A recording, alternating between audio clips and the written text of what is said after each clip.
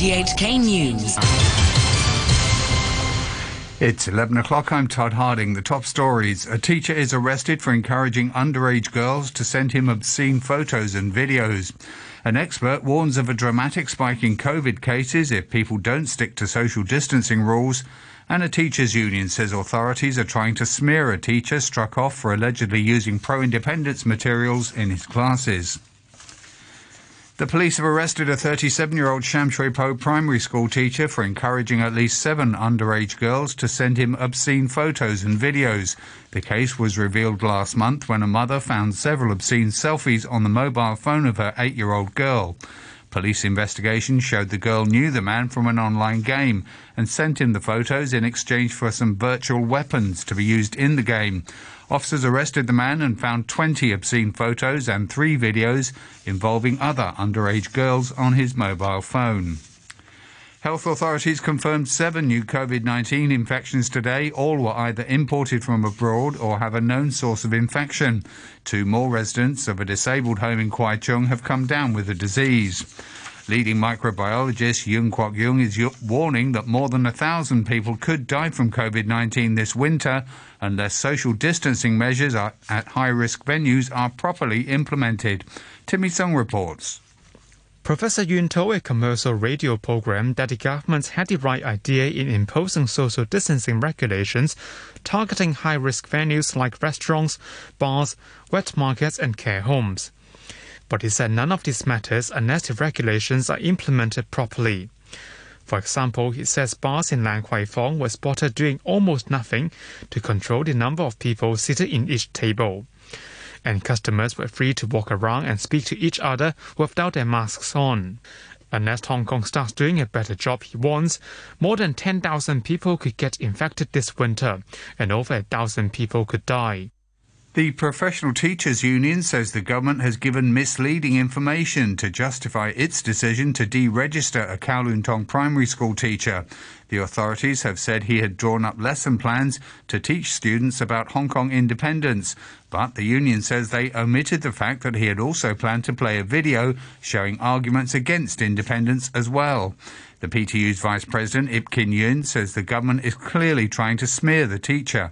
If the government really looked into what's happening in the class and also how the students perceive the teaching, they will automatically come to a very, very different conclusion. But they try to omit all the things and try to mislead the people to think the teacher is trying to indoctrinate the students with some political ideology. And that is not the case. The union is helping the teacher to file an appeal tomorrow against the decision to strike him off.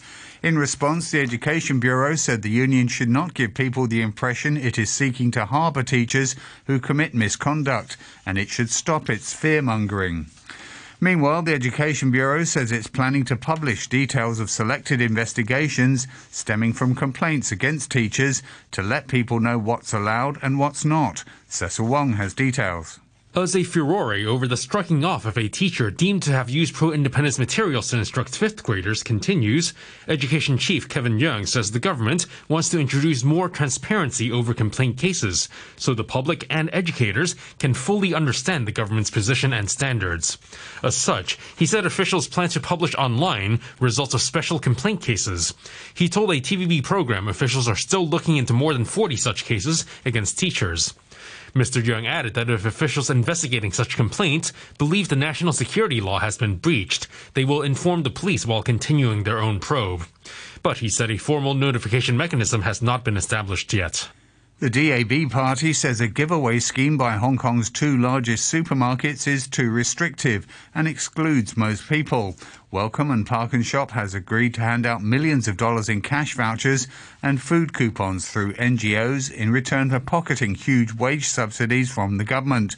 But DAB legislator Vincent Cheng says in practice, only people who are affiliated with these NGOs are getting the vouchers. We hope that it's not only for the members in the NGOs, it's also supporting all the people who is facing the unemployment, who is facing very difficulty, their low-income group, to support all of them as well, not only for the members only. We hope that they can provide more voucher to the public as well.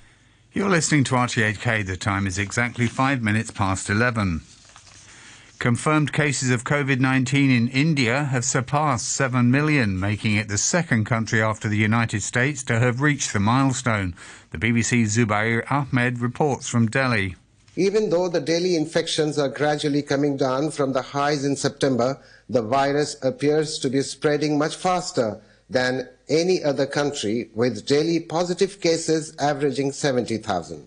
The Indian government, however, has been focusing more on the number of recoveries, which has touched 6 million.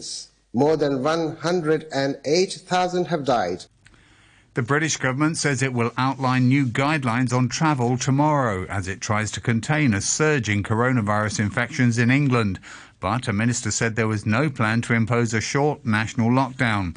The risks COVID-19 now poses to Britain were highlighted by two senior government medical advisers, Professor Peter Horby, an expert on virus threats, and England's Deputy Chief Medical Officer, Professor Jonathan Van Tam. The BBC's Pallab Ghosh reports. Professor Van Tam said that while the epidemic restarted among younger people, there was clear evidence of a gradual spread into older age groups in the worst hit areas. He said, sadly, just as night follows day, increases in deaths will now follow in the next few weeks. He warned that the UK was in a different position from the first wave because we're now going into the colder, darker winter months. According to Professor Horby, cases are doubling every 8 to 15 days. He said that very difficult choices would have to be made to avoid the NHS being overwhelmed with seriously ill patients. 18 people have been killed and 29 injured when the bus they were travelling on in Thailand was struck by a train as it crossed a railway line. The BBC's Jonathan Head reports from Bangkok. The bus was carrying 60 people to a merit-making ceremony at a Buddhist temple in Chachoengsao province east of Bangkok and had almost reached its destination when it was hit by a freight train travelling towards the capital. The crossing, like many in Thailand, had no barrier and no functioning warning light. Accidents at railway crossings are frequent occurrences here, though rarely with such heavy casualties. Breaches of a Russian-brokered ceasefire in Nagorno-Karabakh are stalling plans by the International Red Cross to retrieve bodies and supervise a prisoner swap. Azerbaijan says 9 people were killed when a missile struck a residential area in its second-largest city, Ganja. The BBC's Orla Guerin is there. The buildings here are clearly residential. These were apartments where people were asleep in their beds when the attack happened. We've seen mattresses and blankets strewn around in the rubble. This was a very large-scale attack, and we've seen no sign of any kind of military targets in this area. Now, there are accusations from across the front line that Azerbaijan too has breached the truce. Officials in Nagorno-Karabakh are claiming there has been shelling from this side towards rural districts. A new documentary claims to shed unprecedented light on North Korea's efforts to evade international sanctions. The Danish director Mads Brugger spent 10 years making the film The Mole, which depicts North Korean officials being tricked into signing fake arms deals. Here's the BBC's Paul Adams. The Mole is an extraordinary and sometimes scarcely believable documentary. Mads Brugger put together a bizarre team, an out-of-work chef with contacts in a number of Korean friendship associations and a former convict posing as an arms dealer. Often using secret filming, the two travelled the world, signing contracts and laying plans with people said to be officials of the regime in Pyongyang. Despite the film's eccentricities, a former UN official says it has the ring of truth. Hugh Griffiths, who worked as the coordinator of a UN panel of experts on North Korea for 5 years, says the willingness of North Korean officials to strike deals suggests the regime is desperate to find business abroad and that international sanctions are working. In sport, Kitchee have won the Hong Kong Premier League title for the third time in 4 years with a dramatic season-ending win. They cruised past Happy Valley 4-0 to pip Eastern for the crown by a single point. Eastern had their fate in their own hands and could have won the title with a win over third-place Guangzhou R&F, but were held to a goalless draw. Eastern had been gunning for a treble after claiming the FA Cup and the Senior Shield. And Lewis Hamilton has equalled Michael Schumacher's record of 91 wins at the second attempt, with victory in the Eifel GP at the Nürburgring in Germany. And that is the latest news and sports from RTHK.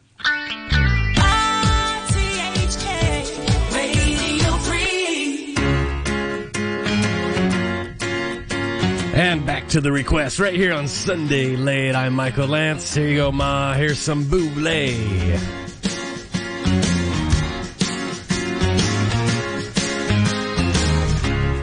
I'm not surprised, not everything lasts. I've broken my heart so many times I stopped keeping track. Talk myself in, I talk myself out. I get all worked up, then I let myself down. I tried so very hard not to lose it. I came up with a million excuses. I thought of every possibility. And I know someday that it'll all turn out. You'll make me work so we can work to work it out. And I promise you, kid, that I'll give so much more than I get. I just haven't met you yet.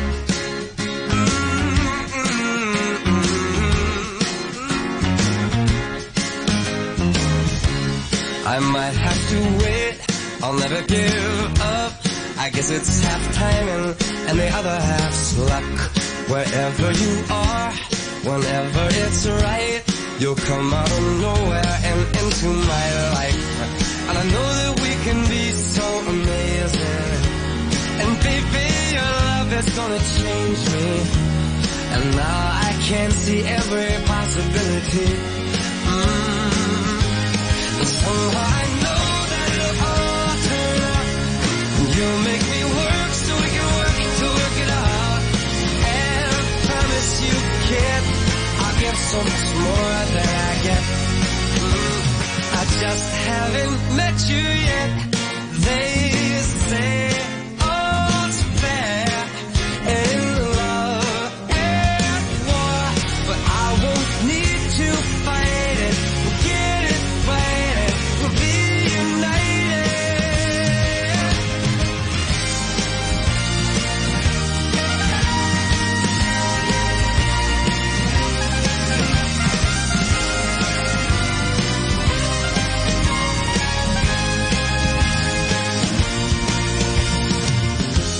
And I know that we can be so amazing.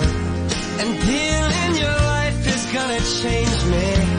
And now I can see every single possibility. And someday I know it'll all turn out. And I'll work to work it out.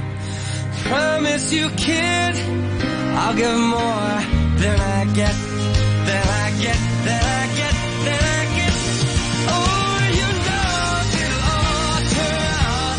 And you'll make me work so we can work to work it out. And I promise you, kid, to give so much more than I get. Yeah, I just haven't met you yet. There you go, Ma. Haven't met you yet. Bublé. Right here on Radio 3. More requests. Great music. Coming up, wherever it leads us. Just enjoy yourself. I'm Michael Lance. You're listening to Radio 3. I just haven't met you yet. Yeah. I just haven't met you yet. Hi, I'm Lazy Lion, and I'm usually quite laid back. But you can count me in to fight COVID-19. Here are my tips. Don't go to work and seek medical advice promptly if you're unwell. Avoid eating out or going out if it's not necessary. Keep at least 1 meter apart from others and avoid contact with people who show symptoms. Social distancing can help prevent the spread of COVID-19. These are the tips for us to prevent COVID-19. Radio 3. Here you are, dedication to Jima. I know she loves this song. Here is one of the coolest tunes ever.